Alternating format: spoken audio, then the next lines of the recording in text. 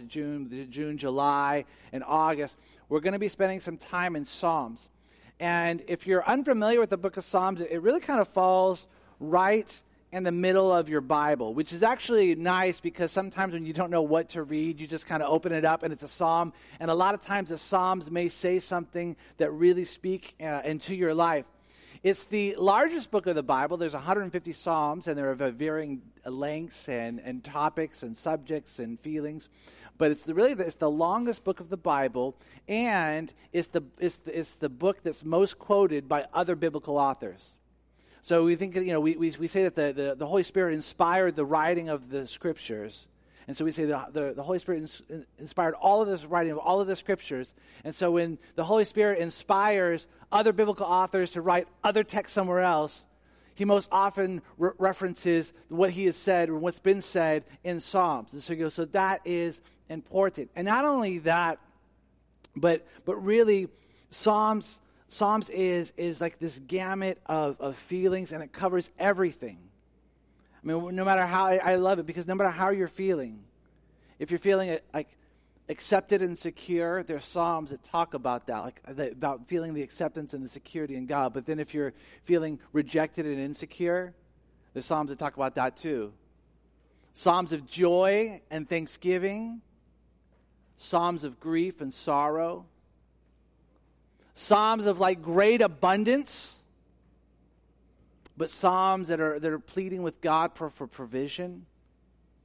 Psalms that say, God, you're right here next to me. Other Psalms that say, God, where are you? And I just think that no matter where you're at in life and no matter what you're experiencing, whether you feel like you're close to God or far from God or that he's far from you, is actually Psalms somewhere in there. You could start reading Psalms and it wouldn't probably take you long to come across one that would resonate with your soul. And we're talking about these, some of these, written, 2,700 years ago.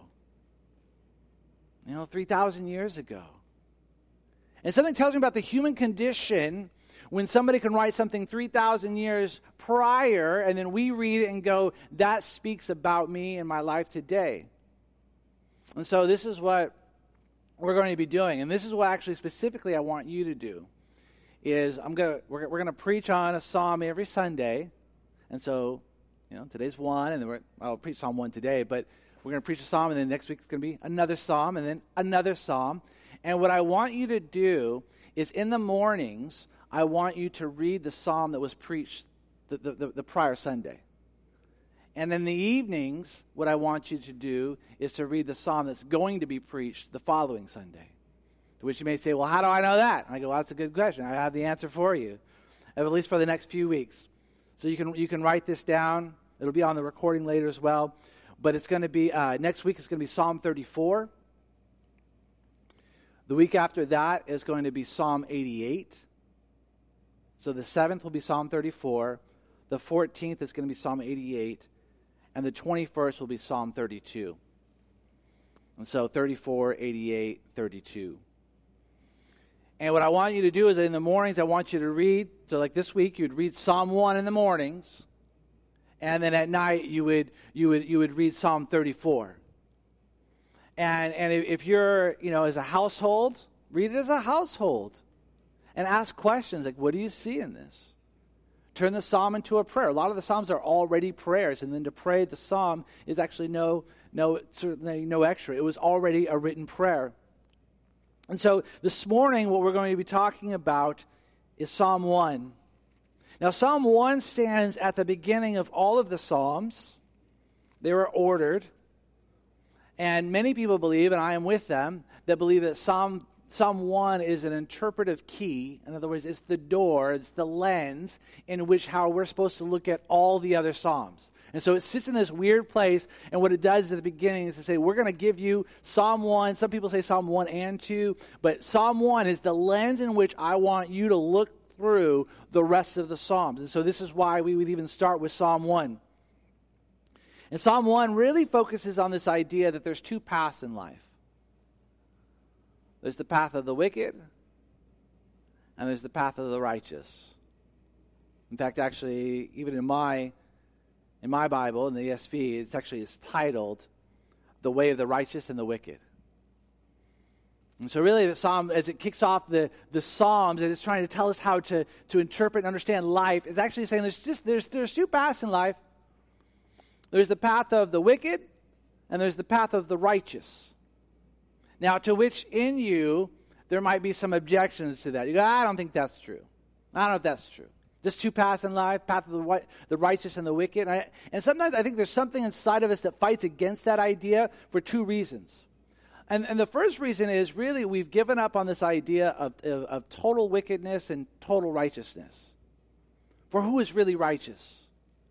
And who is totally wicked? In fact, even if I were to ask you, and I'm going to ask you this morning, which path do you think that you're on? You go, well, I don't know. Like I don't feel like I'm wicked. But when you ask the second question, well, does that make you righteous? You go, no. And so we feel like there has to be more than two. I mean, I think even you watch our movies. Think of it's specifically about our superheroes. For those of you guys who will love like the Marvel or anything like Star Wars, especially those sorts of like genres, you actually notice how the heroes aren't actually totally good anymore. They're conflicted heroes. There's a war that's waged within them. But you go back 40 years and Superman was just all good. But now he's conflicted. And even on the other side of that, then no one's really truly, like even the villains aren't really truly villainous. There's still some good in them. There's some good in them. And even like if you ever saw actually the musical called Wicked, that's the idea. Like, she's not really wicked. The wicked witch, she's not really wicked. She's just misunderstood. And so even when we have this idea that there's two paths in life, there's the path of the righteous, the path of the wicked, part of us kind of fights back against that a little bit because we go, well, but that's not like, that's just it's just too polarizing. Life isn't polarizing like that. The other reason why I think we fight back against that is because we don't believe there's just two ways. I mean, you think about your life, and you think about the options of your life, about the paths of your life, the decisions that face you in your life. You're like, two? I got 1,000. I got thousands upon thousands, and as soon as I decide this path, then that's going to raise up 4 more paths, and then I don't know which one to take. 2? You think to yourself, I would be happy with 2. Like I would find great joy and peace in my life if there were only 2 paths. And yet Psalm 1 says there's 2 paths. The path of the righteous and the path of the wicked. And so which one are you on? And so I would say to you, like, let's not confuse this idea of options and paths. I think what the scriptures would say, there are 2 paths. Now within those paths, lots of options. You're on the path of the wicked, guess what? There's lots of options on how to be wicked. You're on the path of the righteous, there's lots of options on how to be righteous. And so, the question that was going to frame our time that I think begins Psalm 1 is that which path do you find yourself on? And so if you have your Bibles, turn with me to Psalm 1, verse 1, because that's where we're going to start. It says this. It says, "Blessed is the man who walks not in the counsel of the wicked, nor stands in the way of sinners, nor sits in the seat of scoffers." Let me read that again. "Blessed is the man who walks not in the counsel of the wicked, nor stands in the way of sinners, nor sits in the seat of scoffers." Blessed is the man. More literally translated is happy is the man. Happy is the man. And I love how Psalm 1 starts off, happy is the man, because it doesn't actually start off, holy is the man, right? It doesn't start off, faithful is the man. It starts off with this idea of happy is the man. This general idea that, kind of like this universal general idea that we want to be happy. And if I were to sit down with you and I would say to you, do you want to be happy? You go, yeah, love to be happy. Would you love to live a sort of life in which happiness took hold of you. Yes, I would love that. Some Christians may say, no, I don't want happiness, I want joy. Like, okay, sure. I mean, yeah, okay. Fine, we can, happiness is her circumstances, joy is deeper. I get that. But you see what it's getting after. Happy is the man. But interestingly enough, happiness is not the goal. In other words, blessed is the man, happy is the man. It's actually just going to go, happy is the man who lives like this and doesn't do this, who does this and doesn't do this. So in other words, happiness is not the goal. It's not you want to be happy, then do these things. Actually, happiness is a byproduct of something else. I think a lot of times what happens in our lives is that happiness becomes the goal. I've heard so many people just end a story go, I just want to be happy. I just want them to be happy. And I go, but then happiness becomes the goal. And in a weird way, this is the weird thing about happiness. When happiness becomes the goal, it no longer will give us what we want. Happiness will always be, because it's created to be, a byproduct of something else. And so when happiness becomes the goal itself, it just crumbles. In fact, each one of you, myself included, but you have many stories where you would say to yourself, man, I did that because I thought it would make me happy, and then what did it give you in return? Just a bunch of shame and guilt, yes? You go, how'd that happen? Well, I'll tell you how it happened. Well, lots of reasons why it happened, but one of the reasons is because happiness was the goal. And yet we sit on the brink of the 4th of July, the celebration of the independence, right, of this country. Beautiful, as we will celebrate the freedom that we have. But what does it tell us? That we have 3 unalienable rights. The Declaration of Independence tells us, right? 3 unalienable rights. What are they? Life, liberty, and the pursuit of what? Happiness. And really, if you're going to break this down, what it tells you is that you have the 3 unalienable rights. They work together like this. You have the liberty, the freedom to pursue that which would make you the most happy, which is how you achieve life. You want life? Well, I'll tell you what life looks like. You have the freedom to pursue that which would make you the most happy. That's life. And I go, and really, beautiful, yeah, but the problem is there's a major assumption there that I don't think is true, at least of me. And that is that I have the ability to choose that which would make me the most happy. And so we see it here. And what it says, like, not things that we think would lead to happiness. Happy is the man who has a good job. Happy is the man who has enough, money in the bank. Happy is the man whose things are going really well for him. It actually starts off with the first thing. Happy is the man who doesn't. Who does not walk in the counsel of the wicked, nor stand in the way of sinners, nor sit in the seat of scoffers. A lot has been made about this, just this verse alone. If you notice, there's a digression there of walk, stand, sit. Walk, stand, sit. Progressively more lazy, basically. I was walking, and then I was standing, and then I was sitting. One of the commentaries that I read had this idea that it was the way you think to the way you behave to the people you commune with, you sit with.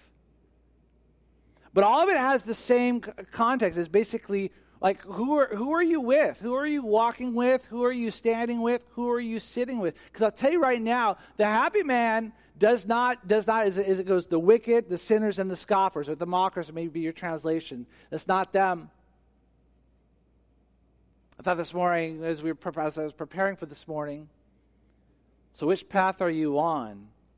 I thought, well, the first question you'd ask yourself is, look around your community, the people that you walk, stand, and sit with. Which path are they on? Because I'll tell you this, The answer to that question is going to help you answer your question of which path that you are on. When I was a youth pastor, one of the hot topics that the parents would always want me to talk about was about, they talk about, Josh, can you teach them how to, like, basically just say no? How to stop peer pressure and what to do with peer pressure, and how to say no to peer pressure. And so I was like, so you want me to talk about peer pressure? They're like, yes, please. It's so important. I was like, sure, I could do that. And I'd get up and it's like, so forget everything your parents told you about peer pressure. I say, give in to peer pressure. And if you can't do that, I would submit to you, it's not a pressure problem, it's a peer problem. You go with the flow, with your friend group, your community. Where does it lead you? Does it lead you to a place of regret? Or does it lead you to a place of like peace and joy and patience and kindness and goodness? Because you're like, say no to peer pressure, because peer pressure gets people to do bad things. I was like, yeah, but there's the thing. I've seen peer pressure also get people to camp, come to faith, learn in community, be loved and healed and restored.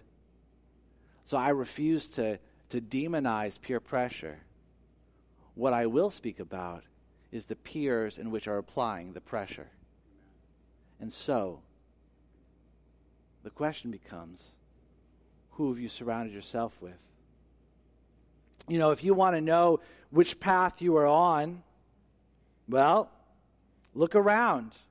And you tell me, what path is your community on? See, you can't look and say, they're on the wrong path, they're on the wrong path, they're on the right. It's just like everybody who surrounds you is on the wrong path, but then you go, but I think I'm on the right path. I'd submit to you that's what you say. This is not like you keep community, but they don't do this. Now, this is what we expect, right? The Bible to be a list of things that you don't do. But then in verse 2, it says, but his delight is in the law of the Lord, and on his law he meditates day and night. Happy is the man who delights in the law of the Lord, and on his law he meditates day and night. You ever thought about the law of the Lord and you're like, yeah! Probably not. What it's here is saying is like a better translation probably is instruction. Like God's like, I'm asking you to do something.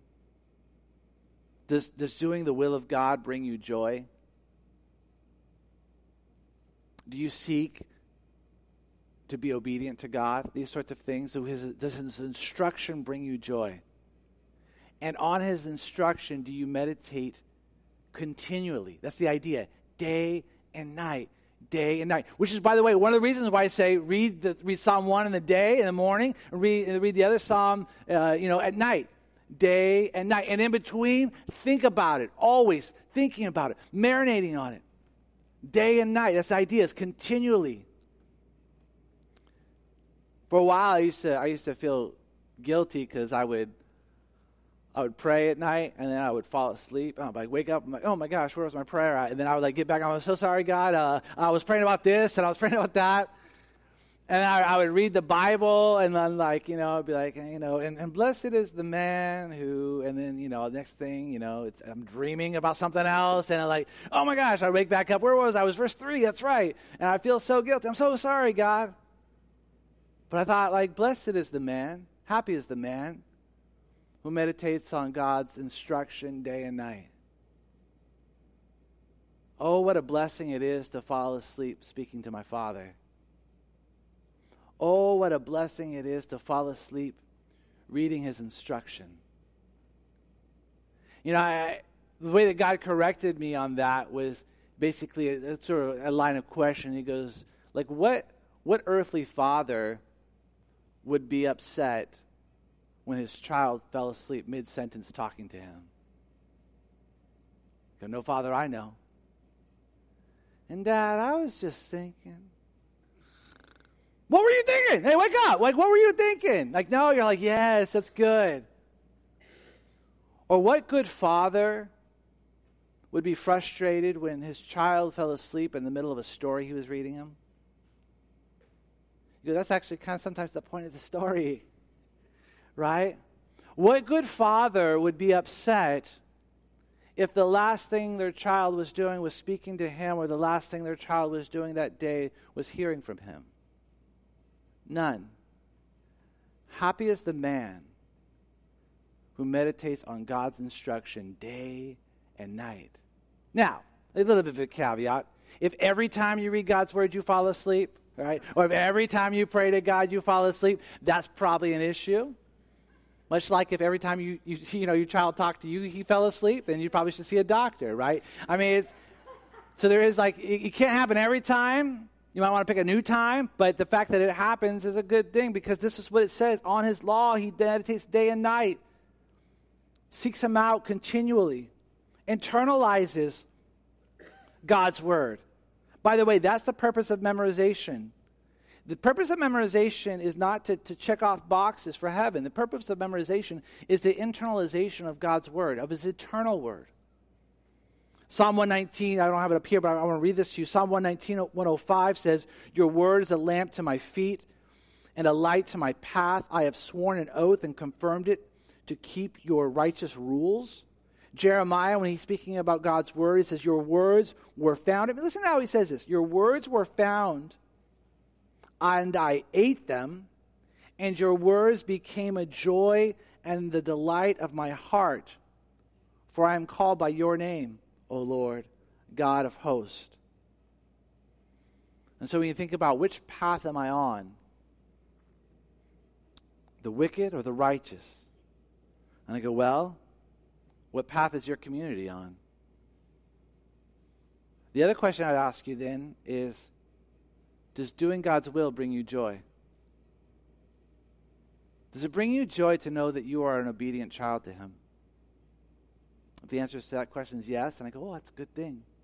The psalmist goes on, verse 3, he, referring to the blessed man, the happy man, as we know, we'll find out later, the righteous man, he is like a tree planted by streams of water that yields its fruit in its season, and its leaves does not wither. In all that he does, he prospers. Verse 4, the wicked are not so, but are like chaff that the wind drives away. And so he says the righteous is like a tree planted firmly by streams of water, bears fruit in its season, its leaf does not wither. In other words, the tree is not movable. The tree has fruit. The tree is by the source of life, which is water. Its leaves do not wither. In other words, there may not always be fruit, but there are always signs of life. That even that it has the nourishment, because leaves wither when it doesn't get the water. It has the nourishment it needs for the life that it needs. And so you have this idea of it's not movable. It has the nourishment it needs. It produces what it should. It always has signs of life. That's what the happy man's like. That's what the righteous man is like. In other places in the Bible, and we see it in Isaiah, actually followers are compared to oaks of righteousness. Oaks of righteousness. The planting of the Lord. And I love that idea, because actually in California we get oaks. Oaks are big. And a car hits an oak tree, guess who's going to win? The oak tree. Why? They're not movable. But they are slow growing. Right? They can last there, but they last for, hundreds of years. In fact, they planted some oak trees in Atoma, so I'm like, in 50 years, this is going to be awesome. Right? And so he takes this whole idea of oaks of righteousness. And then he goes, oh, and by the way, the wicked aren't so. The wicked, they're like chaff. And if you don't know what chaff is really just the casing of the wheat.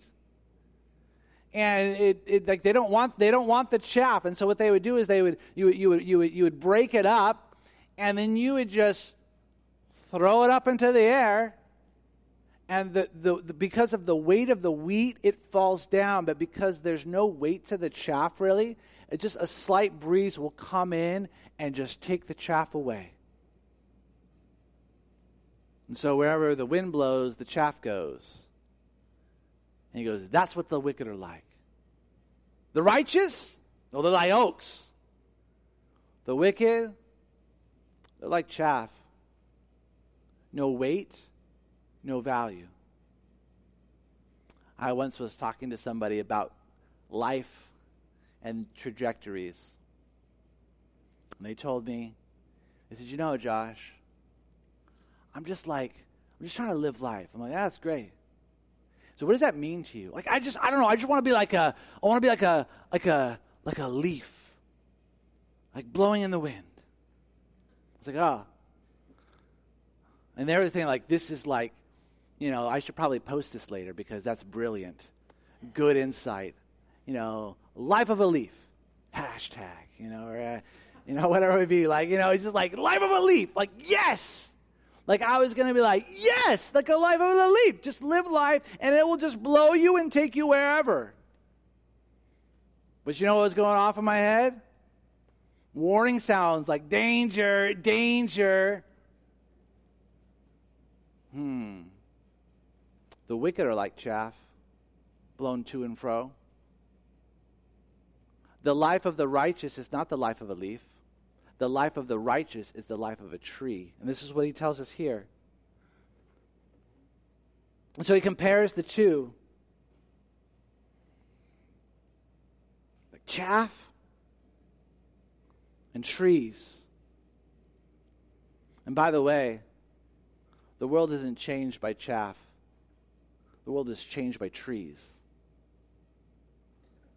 And so he goes on even further in verse 5. Therefore the wicked will not stand in the judgment, nor sinners in the congregation of the righteous. For the Lord knows the way of the righteous, but the way of the wicked will perish. And so it should not surprise us now that actually the two paths have two totally different outcomes.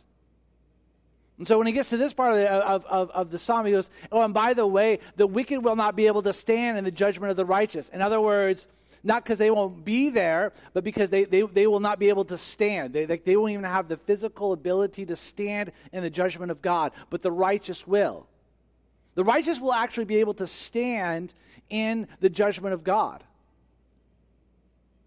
The wicked are going to melt.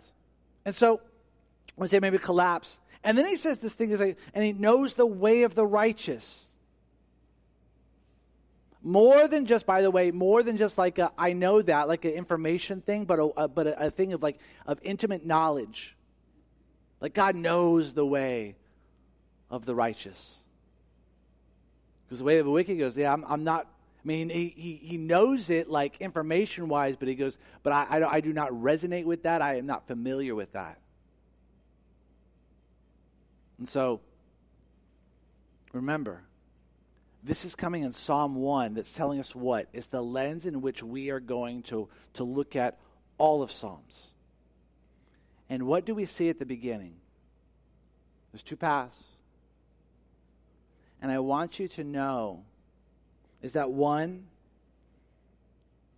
that God knows the way of the righteous.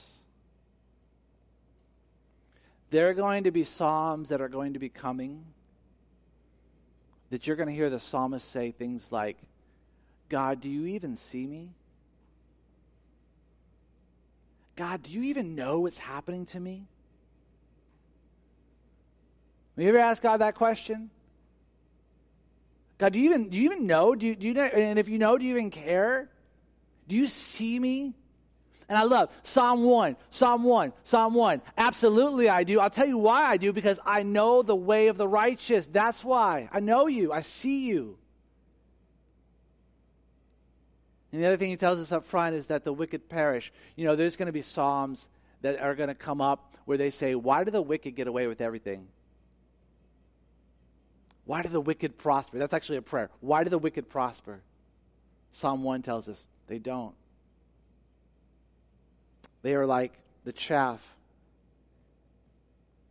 And so, my question to you is, which path do you find yourself on? And I think the questions that will help frame that are, which is the first, which is what path is your community on? The second, which is, does God obedience, or being obedient to God, does that bring you joy? And I think that the third question that comes is, do you resonate more with a tree or a chaff?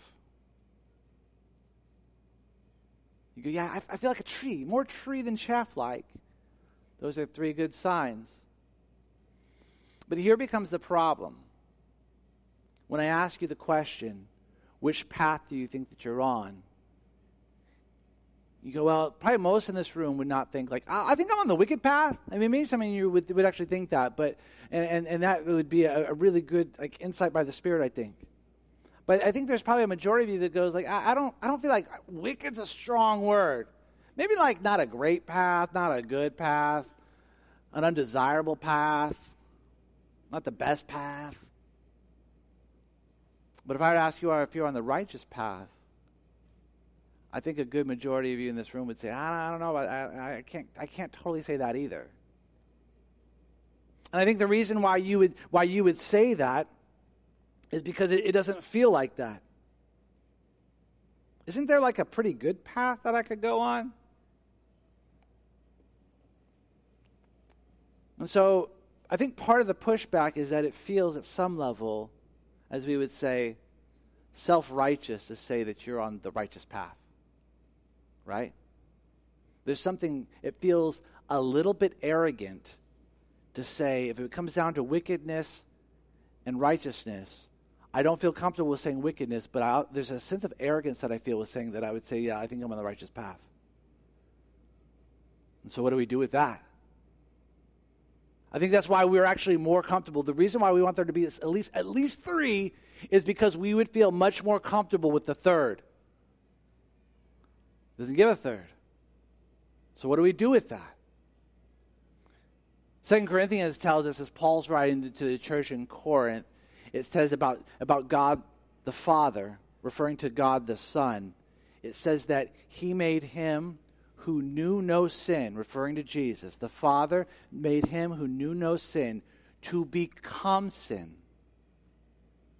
So that, here's the purpose. This is why would God the Father have the Son who knew no sin become sin? And the Scriptures tell us, so that we might become the righteousness of God. That's what Christianity teaches us.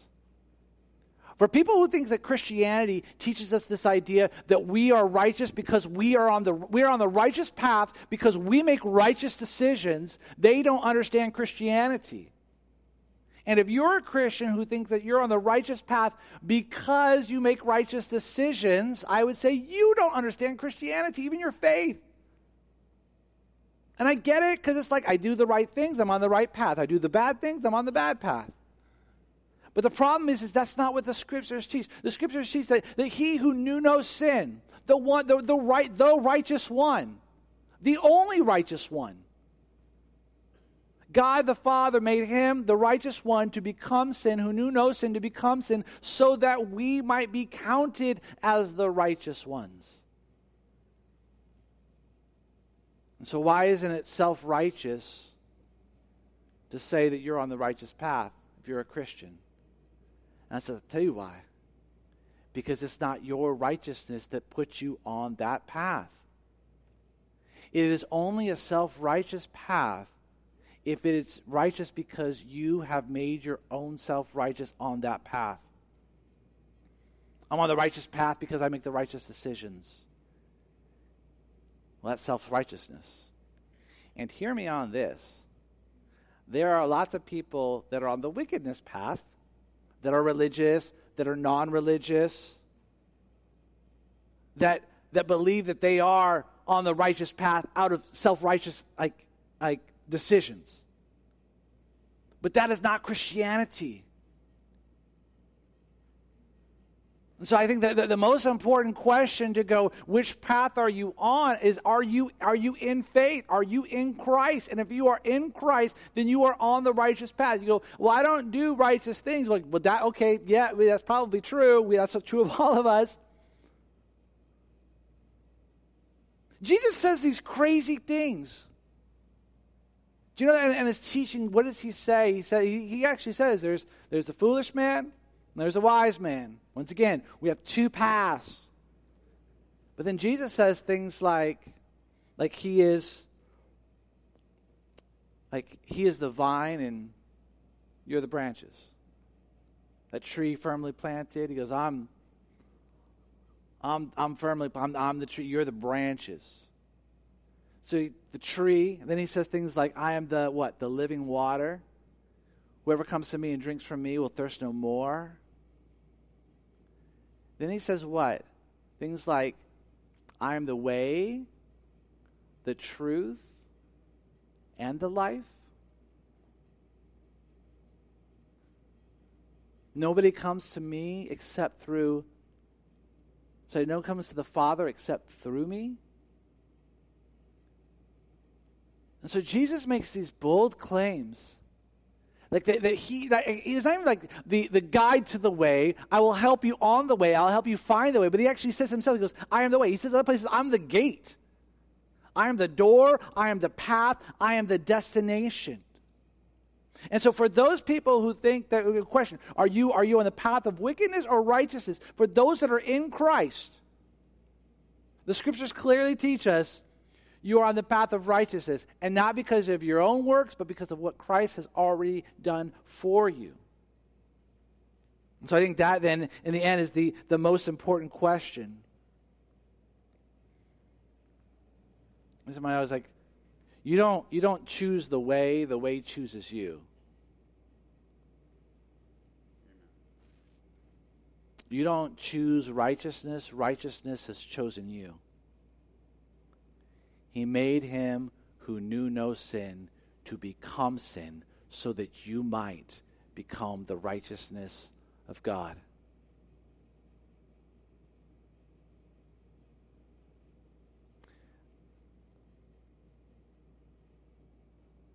It said liberty, right? Life, liberty, and the pursuit of happiness. That we have the freedom to choose that which will make us the most happy. And that's where we will find life. The scriptures say something very, very different. What the scriptures say, Jesus says, I am the way, right? I'm the way. So you come to me. I am the truth. You embrace me. And what will you find? A restored relationship with God. And what will you find? Life. And did you know what Paul tells us later on in Galatians? He says, you know where you're going to find the freedom that you're looking for? In Christ. See, we start with freedom that leads to the pursuit of happiness, that pursues to life. And then what Jesus comes along and he says, he goes, no. It is actually that you come to me, that I'm the truth. You embrace me. I will restore the relationship to the Father. And then you will be the blessed man. You will be the happy man. And in that happiness, you know what you're going to find? The freedom.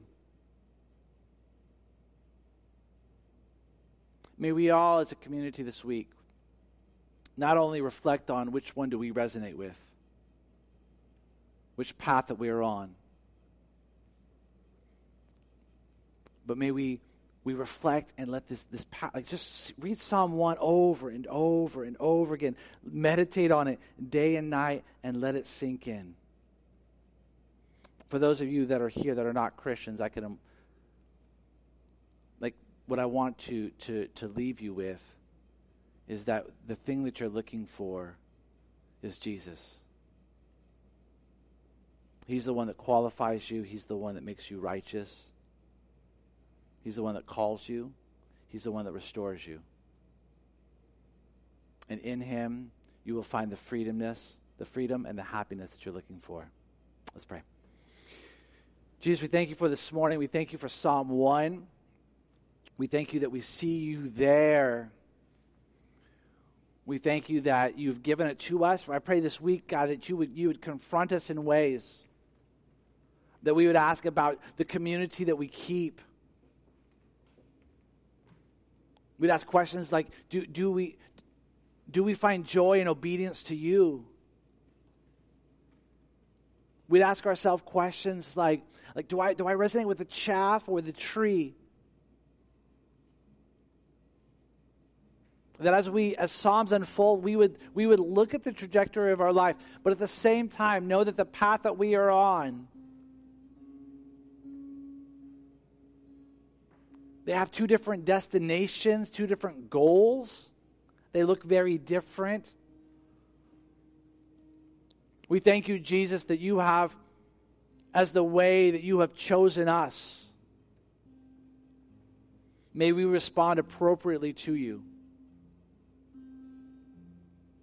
Thank you for setting us on the righteous path. Thank you for qualifying us for it. Thank you for calling us to it. Thank you for firmly planting us in it. And on that journey, as the words of the psalmist are going to unfold, that journey, as words of God, where are you? God, do you see me? God, why do the wicked prosper? Why do they thrive while I die? May we be reminded that in you we find the true life, the true freedom, and the true happiness we so long for. We love you. We pray for these things in your name. Amen.